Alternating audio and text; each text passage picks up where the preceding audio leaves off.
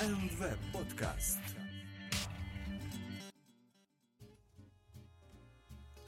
Добрый день, дорогие слушатели. Вы слушаете 25-й выпуск 8-го сезона подкаста РВПод. С вами, как всегда, я, его ведущий Алексей Васильев, и в этом выпуске я расскажу, что же нового и интересного произошло в мире Ruby и веба за прошлую неделю. Поехали! Итак, первая новость из мира Ruby — это статья в блоге Big Binary, в которой рассказывается о том, что в Ruby 2.7 добавили новый метод в enumerable filter, _map. Фильтр map, я думаю, многим уже понятно по названию, что означает. Это комбинация фильтра, то есть фильтрации, и мэпа. Как бы название говорит само за себя. Основная идея заключается в том, чтобы в одну итерацию произвести обе операции одновременно. То есть до этого вам требовалось, если у вас был какой-то там, например, массив, и вам надо было произвести фильтрацию, а потом модификацию этих элементов, приходилось это делать одним подходом, точнее двумя, сначала там select, потом map, или же можно было попытаться сделать одним через map, то есть что-то модифицировать по if условию, но тогда, поскольку появлялись дырки из-за nil, надо было использовать метод compact, что как бы не сокращало количество операций, то есть все равно приходилось делать несколько по проходам. И получается, благодаря этому сейчас можно вот через фильтр map делать просто там изменять какое-либо значение, если оно попадает. Что как бы система автоматически отфильтровывает нилы, если они как бы попадаются по фильтр мапу. Поэтому это хорошо, но доступно только в версии 2.7. Не знаю, как вы, я еще как бы до сих пор свои продакшн проекты не перешел на 2.7 из-за большого количества всяких вот этих варнингов, и определенные библиотеки все еще не могут от них избавиться до конца. Скажем так, не сами, например, основные, а там еще dependency. Поэтому пока еще крутимся на 2.6.6, но, надеюсь, когда-то уже перейдем на 2.7. Если вы перешли, то я поздравляю. Значит, у вас меньше всяких зависимостей в ваших проектах. Перейду к следующей статье, где рассказывается о том, как использовать Postgres индексы в Active Record для join таблиц. То есть достаточно частая вещь, когда у вас есть какая-то набор реляционных таблиц, связанные между собой полями, foreign ключами, и, получается, автор решил расписать, как использовать и правильно делать индексы для таких подобных таблиц. Основной, конечно, посыл, который я полностью согласен с автором, это избегать и не использовать такие штуки, как has and belongs to many relation и create join table migration метод, который, возможно, кто-то даже не знает, что существует, и это хорошо, что не знает. Это специальные методы, которые пытались обойти, не показывать под капотом, что в реальности вот для has many to many, например, или has many and belongs to many создается вот эта дополнительная таблица, где содержится два ключа. Например, если у вас как-то юзеры должны быть привязаны к продуктам через что-то, то между ними должна быть таблица, которая будет содержать user ID и product ID. И подобные вещи пытались это скрыть, то есть они создавали на это не модель, они создавали физически таблицу, но у таблицы были только эти два поля, никакого primary ключа.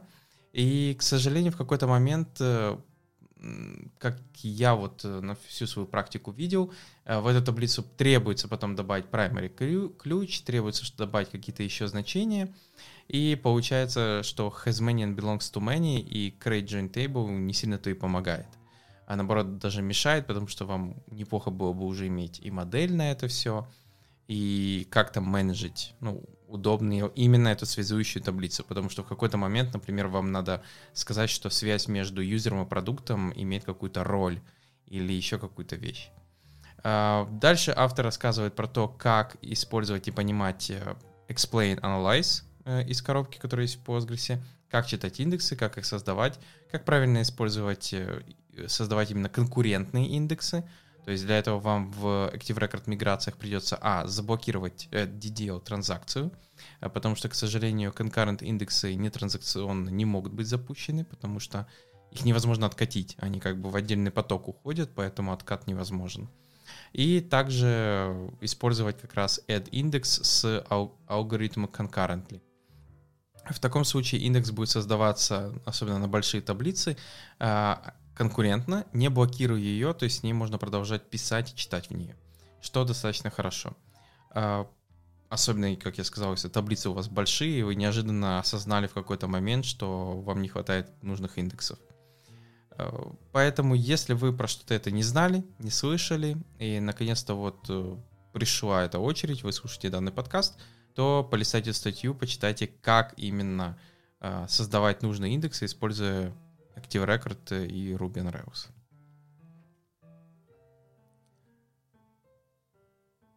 Далее перейдем к блогу boringrails.com, в котором рассказывается о том, как построить GitHub Style Hovercard. Hovercard — это такой, знаете, всплывающаяся карточка. То есть очень часто, я думаю, многие видели в GitHub, многие видели ее в Википедии, когда вы наводите на какую-то ссылку, и всплывает как бы кусочек карточки, как будто с информацией по этой ссылке, на которую вы еще не перешли. И получается, вот автор решил рассмотреть, что на сегодняшний день все, понятное дело, там используют фронтенд, фреймворки или библиотеки типа React, пишут там GraphQL, дополнительные всякие штуки, но никто не особо там не хочет уже писать обыкновенный HTML, CSS, вот подобные вещи. И получается, я думаю, многие слышали несколько, наверное, историй про новый продукт от Basecamp Hey.com. Ну, это одна из историй, я думаю, наверное, могу немного затронуть. Это про то, как они проходили в Apple Store, что сначала они запаблишили приложение в App Store, его приняли, а потом, когда они запаблишили с фиксами, то его зарejectнули и сказали, что вы обязаны payment платежи принимать через Apple Store, а не через свою систему. На что, понятное дело, DHH просто разорвало, что как бы и понятно, потому что у Apple такая позиция, она на одних работает, на других не работает. То есть тем, у кого, например, далеко ходить даже не надо, GitHub, например, или там есть даже аналоги Hey, которые у них payment-система находится за пределами App Store, но приложение все еще может запаблишиться и работать, ну, типа в App Store.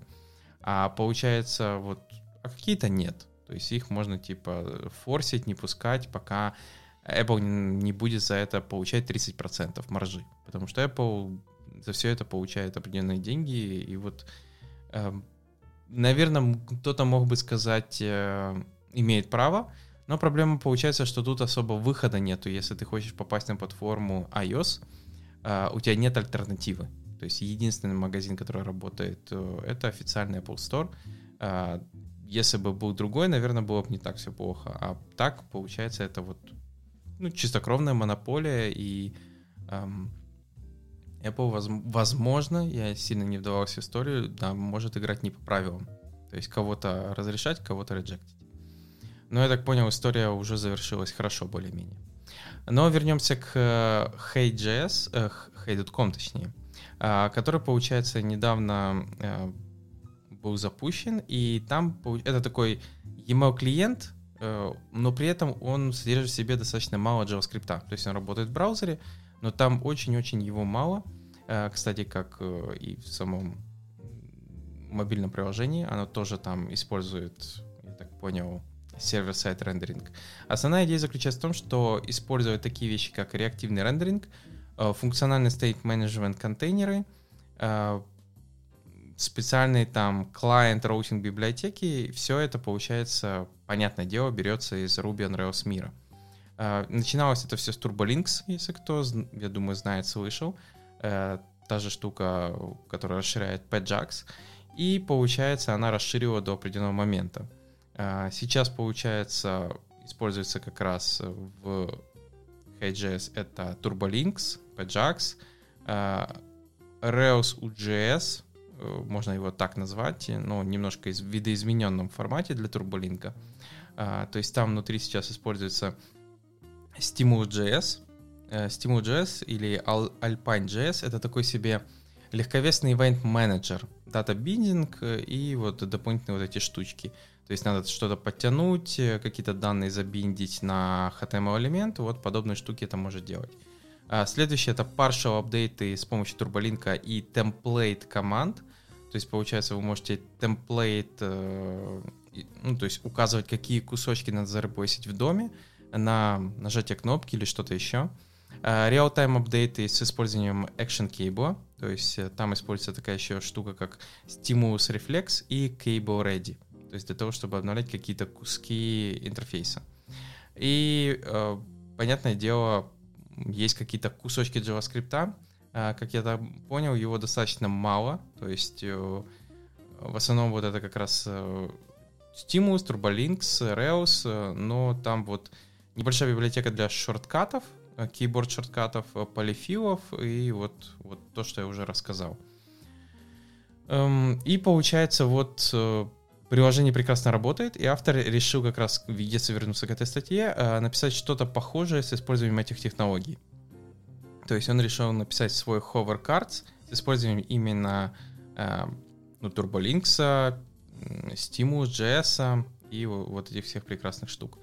Дальше вот эта статья как раз показывает, как подключить Stimulus, как сделать fetch. При этом Stimulus он использует второй уже. Как он описывает контроллер в том же Stimulus и что в результате у него получается, что ему надо добавить в рельсах, какие библиотеки активировать, как там немножко задизайнить это все. Ну и в конце у него получается такой себе рабочий, более-менее прототип. При этом я бы не сказал, что кода получается много. На фронте действительно кода получается мало. Основное там частично в разметке, частично на бэкэнде. Все, даже не частично, сама карточка рендерится на бэкэнде. Поэтому, если вас заинтересовал такой подход, что вот как раз не то что уход, но использование вот этих самых подходов типа Reactive Rendering на сервере, функциональный State Management в виде контейнеров и подобные вещи, то можете, кстати, посмотреть. Я так понимаю, многим нравится такой подход, когда, наоборот, не JavaScript везде и все через JavaScript, а все-таки использование старых, давно проверенных технологий, но на новый лад, немножко по-другому. Вот, поэтому смотрите, читайте и, возможно, пробуйте подобные свои карточки писать.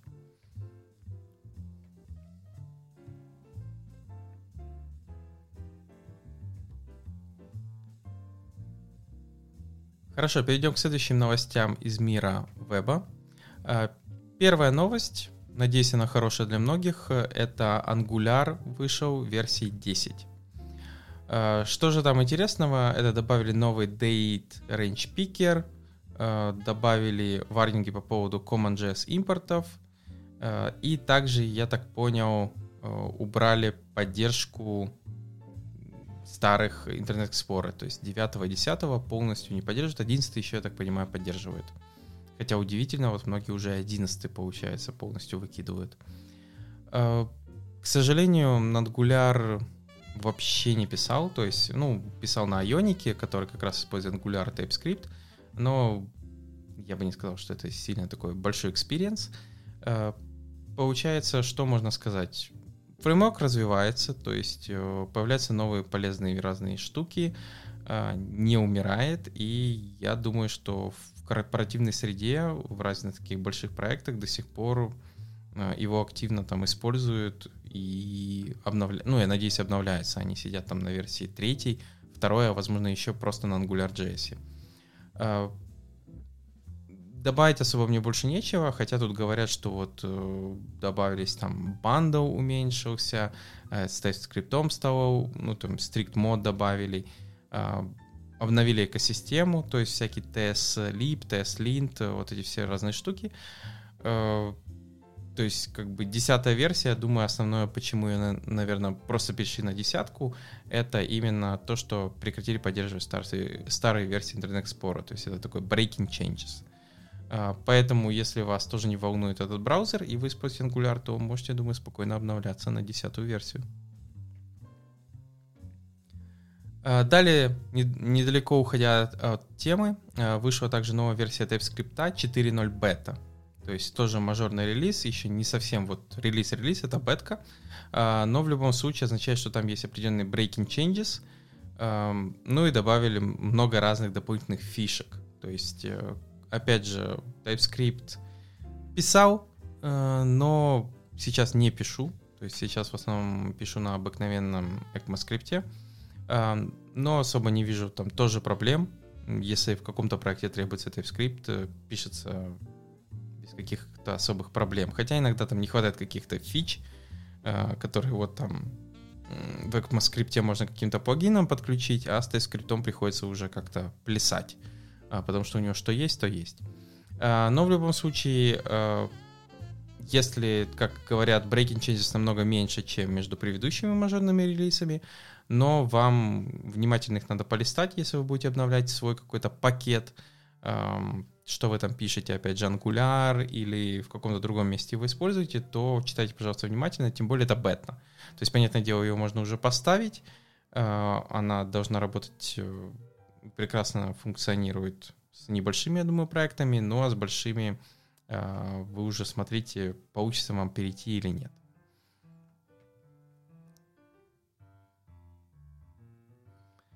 Перейдем к следующей новости. В данном случае статья, которая рассказывает, что в ECMAScript добавили новый proposal. Это приватные статические методы и аксессоры в классах. То есть это такой себе дополнительные плюшки уже в ООП в JavaScript, потому что в основном мы привыкли, что что-то добавляется, например, для functional programming, но JavaScript на нем можно и так писать, и вот получается это уже такое улучшение именно ООП варианта, то есть теперь уже можно будет в JavaScript описывать static официально, но приватный получается, используя там решеточку, или получается, если вам надо аксессор, то звездочка-решеточка, то есть такой себе решеточка-вариант. Зачем это можно использовать? То есть, получается, у вас должен быть какой-то статический метод, который можно использовать только внутри самого класса. Есть, понятное дело, определенные ограничения, то есть вы не можете, например, private static конструировать через там this или подобные вот штуки, то есть есть проблемы с доступом к this. Понятное дело, что это пока что proposal, то есть это не stage какой-либо, его пока обсуждают. Есть определенные там проблемы, которые еще, думаю, надо будет решить, то есть лексический скопинг, также получается спецификация, репрезентация в JavaScript, внутренняя и внешняя, как она будет выглядеть, как она будет прикомпилироваться и на что она будет похожа, это все еще решается. Но если вы как бы не против, ну, знаете, потому что кто-то любит JavaScript, но не хочет писать на нем ООП, тогда, я думаю, им это особо не интересно. Но если вы за в JavaScript за ООП, и вам как раз не хватало вот таких приватных статических методов и аксессоров, то, получается, вот можете посмотреть, что из себя представляет этот proposal.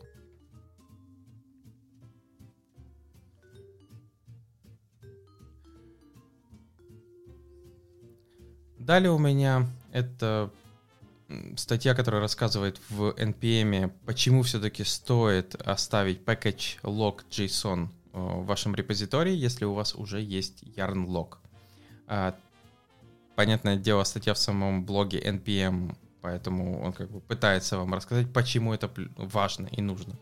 Но все-таки давайте разберемся, что рассказывает не автор, а в данном случае NPM, тех, кто его поддерживает. Они рассказывают, что в основном в чем проблема, что yarn log гарантирует детерминированность своего вот этого лог-файла только в том случае, если у вас совпадает комбинация yarn log и yarn версий. Потому что если, получается, вы собрали свой проект yarn одной версии, а потом неожиданно перешли на другую и опять прогнали yarn install, то, к сожалению, вы можете получать разные результаты дерева dependency на вашем диске. Потому что resolution dependency как раз зависит именно от самого yarn, то, что прописано у него в бизнес-логике. в то время как NPM говорит о том, что основная система package log JSON гарантирована, и вся структура прописана именно в сам package log JSON, то есть вот это все версионирование и все остальное. И получается он больше детерминирован, лучше детерминирован, получается, чем yarn log. Хотя, понятное дело, никто особо не запрещает просто хардкодить и не разрешать никому использовать yarn какой-то другой версии, чем у вас. Но вот авторы говорят, что про это надо помнить, когда вы используете именно просто yarn. И также там рассказывается про проблему нестидинга и дедубликации, что в реальности yarn иногда дублицирует определенные dependency в своем дереве, в то время как NPM пытается это убрать, чтобы, получается, один и тот же пакет несколько раз не появлялся именно в лог-файле. Поэтому они предлагают вам именно оставлять, то есть в проекте все еще держать, например, yarn log, но если типа у вас есть package log JSON, то его тоже можно как бы оставить и не трогать, если вы хотите, чтобы ваш билд был всегда четко детерминирован и не зависел, например, от версии yarn. Тут уже как бы решать вам. Честно говоря, есть такие проблемы иногда с yarn, когда он ведет себя недетерминированно, потому что у кого-то из девелоперов другой yarn на машине, и он вроде бы просто его прогнал, и почему-то yarn JSON чуть-чуть поменялся. Но я бы не сказал, что это такая серьезная вещь, из-за которой приходилось составлять package log JSON. Но теперь просто вот по этой информации я буду понимать, в чем возможные плюсы использования package log JSON. Хотя в таком случае у меня возникает другой вопрос: если у меня есть package log JSON, то зачем мне вообще тогда yarn? Хотя, возможно, это как раз одна из идей написания этой статьи, что используйте просто тогда NPM.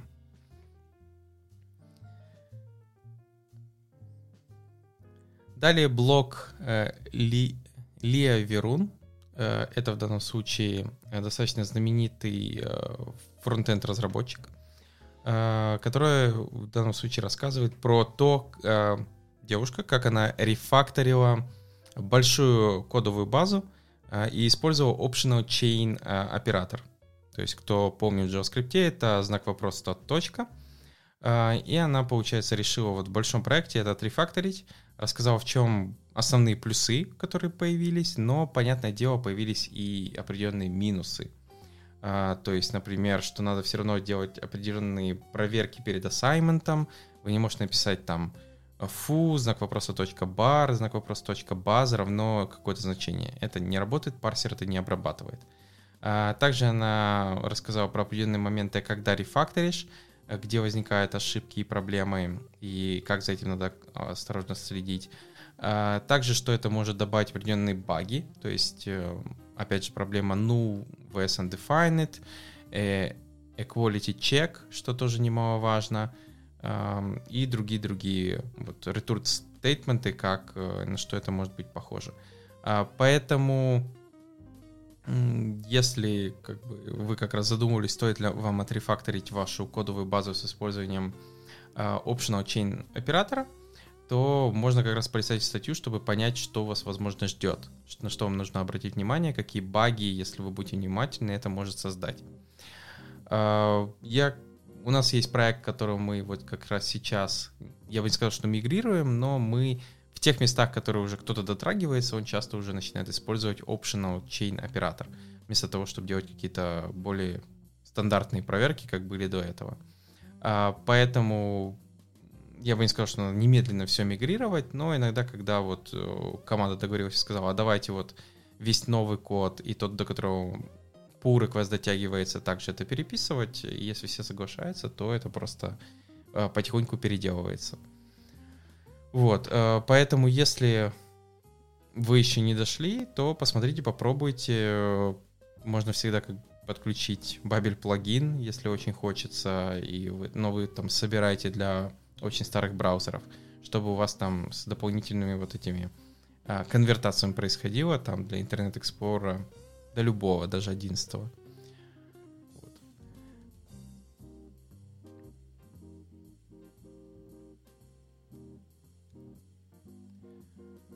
Ну что ж, вернемся к статьям из мира Ruby и Rails. Первая статья рассказывает про 9 советов, как заимпровить поддерживаемость ваших RSpec тестов.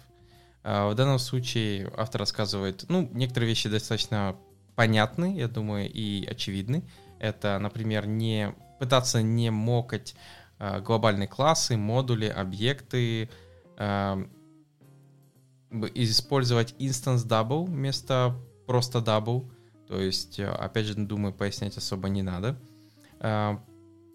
Использовать describe для того, чтобы указать на таргет, который тестируется, и контекст для сценариев тестирования. Тоже, думаю, многие уже знают, особенно кто много пишет тестов. И многие-многие другие вещи, то есть использовать, например, bulk методы для проверок. Я иногда согласен, это хорошая штука, особенно это очень полезно в фича-тестах, потому что фича-тесты получаются достаточно дорогие, и иногда проще после подготовки и всего остального в тестах просто использовать такую вещь. Есть aggregate failures, когда вы, получается, пишете несколько expectations в одном ите, но вы, получается, агрегируете ошибки. То есть, если один падает, вы продолжаете эти экспекты проверять. И я вот в последнее время прошу и остальных делаю, что если это простые тесты, это какие-то сервисы и все остальное, то там часто пишется чуть ли не на любой тест-кейс отдельный expectation. Что как бы, удобнее читать, четче видно, когда падает. Но, получается, если это фича-тест, они достаточно долго работают, долго сетапятся, долго отрабатывают. Проще иногда какие-то чеки просто замерджить в один ит, и получается просто использовать опцию aggregate failures, чтобы если первый упал, то остальные все равно как-то прошли и проверились, работает, не работает. Вот, поэтому если вы не знали про какие-то эти вещи, то можете тоже полистать, то есть использовать, например, избегание expect для мокинга, вот не использовать его по возможности, то есть автор объясняет почему, и другие подобные вещи. То есть в основном такие советы, что better spec, там подобные они есть, некоторые совпадают, но некоторые вот про double, то есть использовать instance double вместо double, многие могли, например, не знать.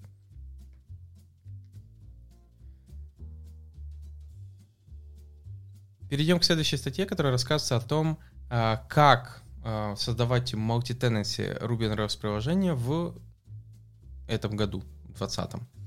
В основном multi-tenant приложение — это то, которое ему надо работать с несколькими independent кастомерами в одном приложении. То есть популярный подход, у вас есть какой-то software as a service, у вас множество кастомеров, и вы не можете на каждого кастомера сетапить отдельное приложение, то есть это одно приложение на множество кастомеров. Что в таком случае можно использовать? Какие есть варианты? Одно из популярных — это row-level approach, самый простой и, наверное, с чего все начинают. То есть просто работает, вы создаете какой-то user ID во всех нужных таблицах, полях, к чему привязываете данные этого юзера, и, понятное дело, с этим работаете.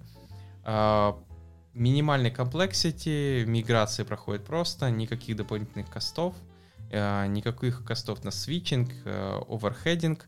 Минусы, что у вас всегда есть какой-то вот этот user ID по всем таблицам, если там данные как-то привязаны к юзеру.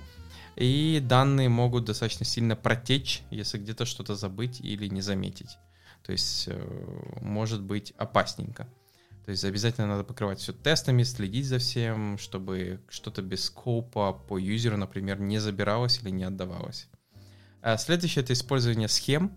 В данном случае схема — это такой себе namespace, когда вы, я думаю, Postgres, кто работает, они слышали, что дефолтная схема — это паблик, и получается вы можете создать множество схем в Postgres и привязать в эти схемы таблицы.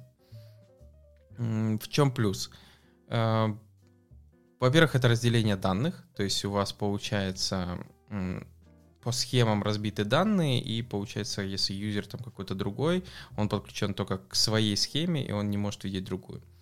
Не нужны, опять же, дополнительные косты, все в одной и той же инстансе базы данных, но получается, вам надо разбираться в такой штуке, как вот эти Postgres схемы, что такое search path, у вас будет расти количество таблиц, ну, то есть сколько юзеров, столько таблиц, что, возможно, не очень хорошо со временем может пойти. Миграция также займет по времени дольше, потому что вам надо промигрировать ON таблиц, сколько кастомеров. Это достаточно еще тяжело менеджить все эти базы, это медленнее, потому что вам надо создавать схемы, создавать таблицы. Ну и также придется еще дополнительно, возможно, использовать гемы типа Apartment, потому что по дефолту в рельсе поддержки вот подобного нету, и вам придется это как-то затыкать. Следующий вариант — это использовать вариант на уровне баз данных, то есть это вот прям реально физически отдельные базы данных. Основной плюс — это то, что протечка данных еще более тяжелее уже произвести ее. Это неинвазивный вариант. И очень легко заэкстрактить одного тенанта от других. Представим, там какой-то кастомер начал просто непомерно грузить вашу всю систему, и его проще вынести на какие-то отдельные сервера. В Database Level Approach это сделать достаточно просто. Минусы: косты растут непомерно. То есть, понятное дело, каждый кастомер — это отдельный инстанс базы. Это надо автоматизировать, то есть вам придется если кастомер регистрируется через какой-то процесс, а не вручную или по звонку с sales отделом, то в таком случае вам придется подевопсить еще немножко с автоматизацией. Создавать коннекшены к разным базам тоже не второстепенная задача, ну и миграции тоже никуда не делись.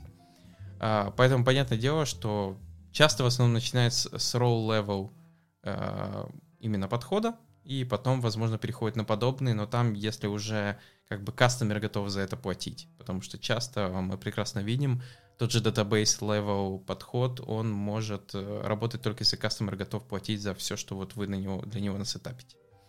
И дальше автор рассказывает именно, как использовать такую штуку, как Apartment Gem, которая, получается, позволяет работать с схема-level подходом, то есть когда вы на каждого кастомера создаете разные схемы, и тут, получается, вот идет рассказ, как это все засетапить, как работать, ну и что в конце концов у вас получится в результате. Поэтому, если вы никогда не думали или вот подумали, что вы как раз сейчас находитесь на row-level разделения данных, и вам нужно разделять уже ваших кастомеров на схемы, то, возможно, Gem Apartment вам поможет, и эта статья расскажет, как это сделать.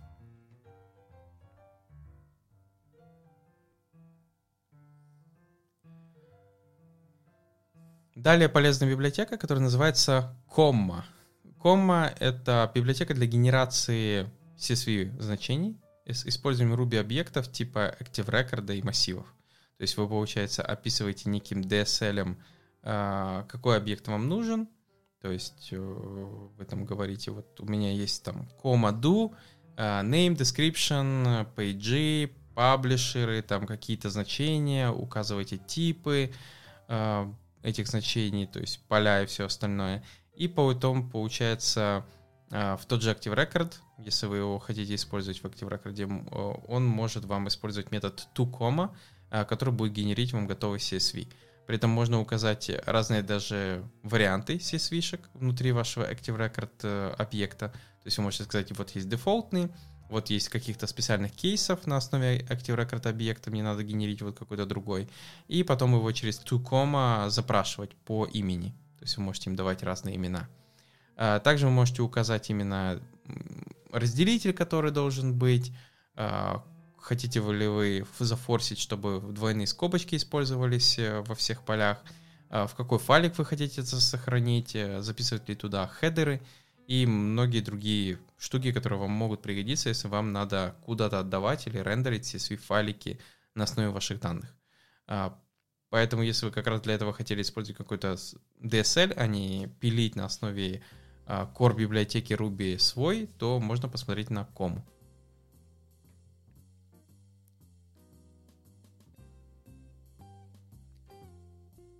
Ну что ж, перейдем к новостям из мира веба. Статья в CSS Tricks, которая рассказывает о том, как вычитать все custom property из CSS, используя JavaScript. И я, кстати, вот как раз, когда читал статью, задумался действительно, а как это вообще можно достичь? То есть, когда у вас есть какой-то CSS-стиль, в нем используются CSS кастомные переменные, и вы как раз хотите вот не перечислять их внутри кода и знать, например, вот там это такая переменная, значит, тут ее надо так забрать, а вы бы хотели, например, одним махом пройтись типа как по массиву и забрать все эти переменные. И в реальности это достичь можно.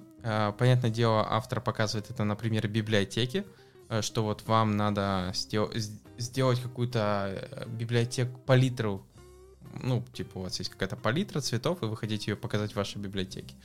И вот он решил расписать, как это можно сделать.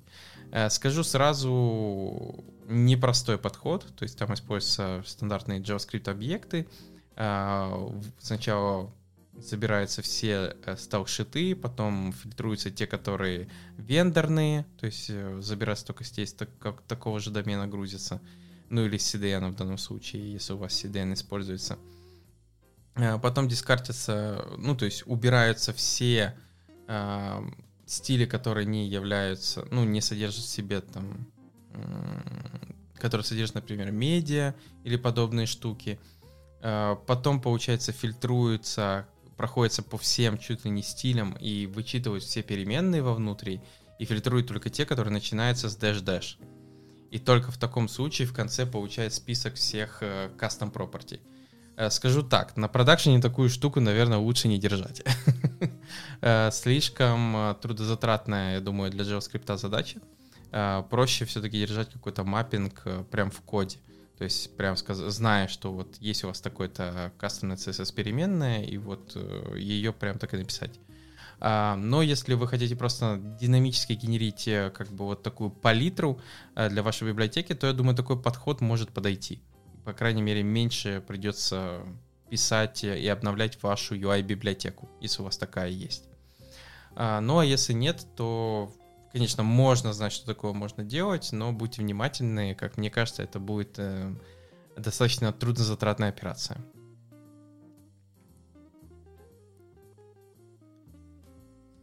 Далее Джулия Эванс написала о том, чего можно достичь, используя обыкновенный JavaScript. Ну, на сегодняшний день действительно JavaScript, стандартный вот этот ECMAScript развивается, и все много более полезных синтаксисов появляется просто в обыкновенном JavaScript, которым можно это все просто писать, не используя никаких дополнительных библиотек. То есть в последнее время даже, да, Lodash почти никогда у меня не подключается, а все можно обойтись просто vanilla JavaScript. Единственное, что вот автор показывает, как работать с классами, как добавлять его, удалять, что с этим можно делать, но я хочу заметить, что все прекрасно работает, как только ты не начинаешь, не доходишь до браузера. Потому что я сам прекрасно помню, что когда я делал document query all elements by ID or by select, by class name или что-то такое, то, например, если в одном браузере я получал список итеративных объектов, то в другом браузере неожиданно оказалось, что это не итеративный объект, я не могу по нему итерировать, то есть сделать map, for each или там reduce или еще что-то. И приходилось поверх вроде бы как стандартного API дописывать какой-нибудь там враппинг его в массив обязательно в любом случае, чтобы не разбираться, в каком браузере он итерируется, в каком нет, что всегда по нему можно итерировать. Поэтому, да, Vanilla JavaScript на сегодняшний день достаточно хорошая штука, но нужно не забывать, что есть еще браузеры, а они уже себя часто могут, ну, как бы, по привычке, если до этого использовал jQuery, никогда про это не задумывался, что браузеры могут себя вести по-разному. А теперь, когда работаю с Vanilla JavaScript, иногда про это надо помнить и дописывать какие-то врапперы или еще что-то поверх этого, чтобы покрыть как можно больше браузеров.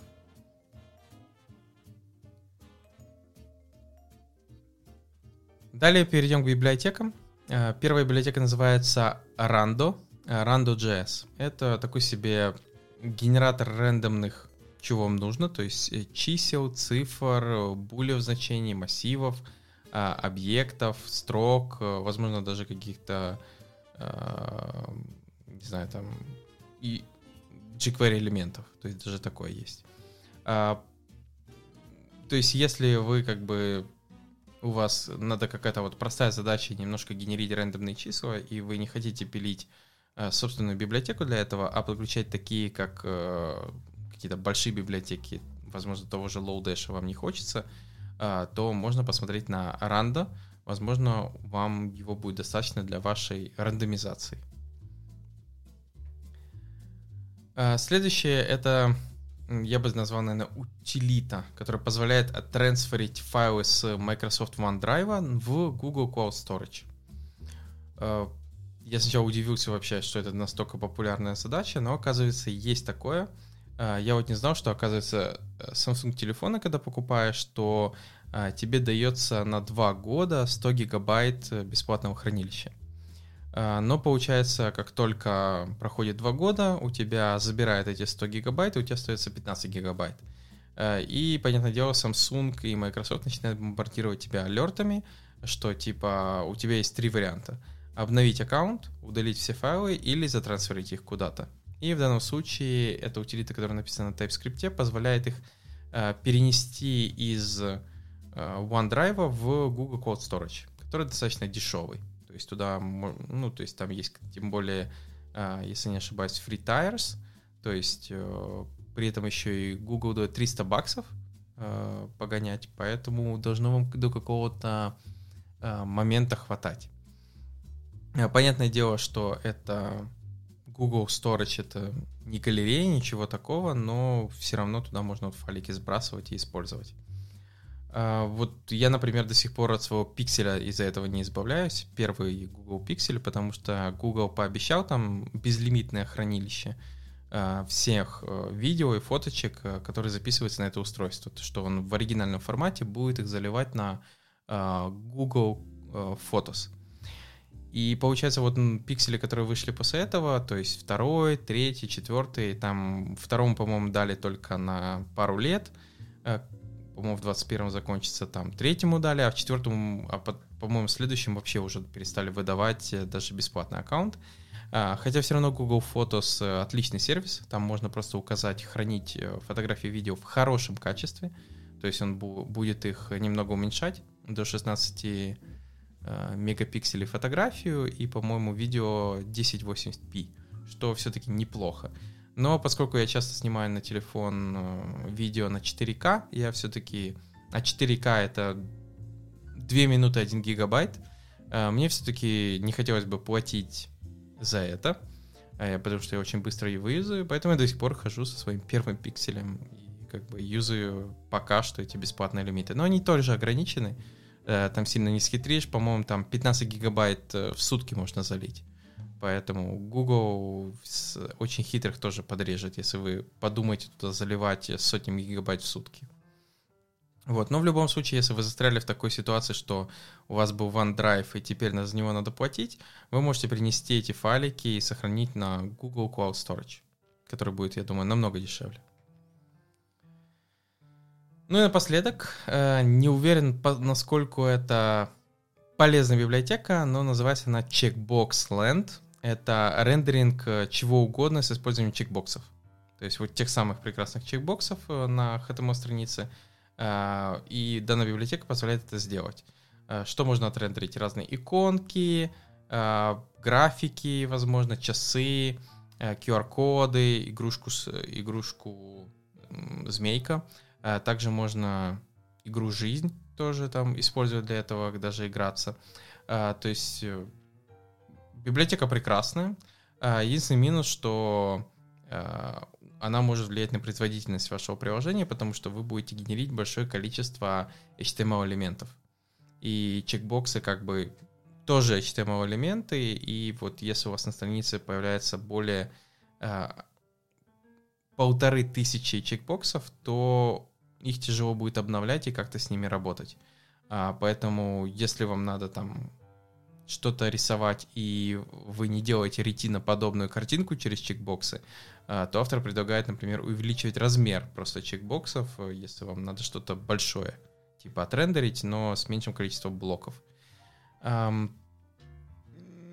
в основном вот использование это чисто just for fun. Я не вижу какого-то сильно практического. Какие-то даже не знаю, что еще можно, где это можно использовать. То есть типа как графика, но с использованием HTML-элементов по минимуму. Как-то так.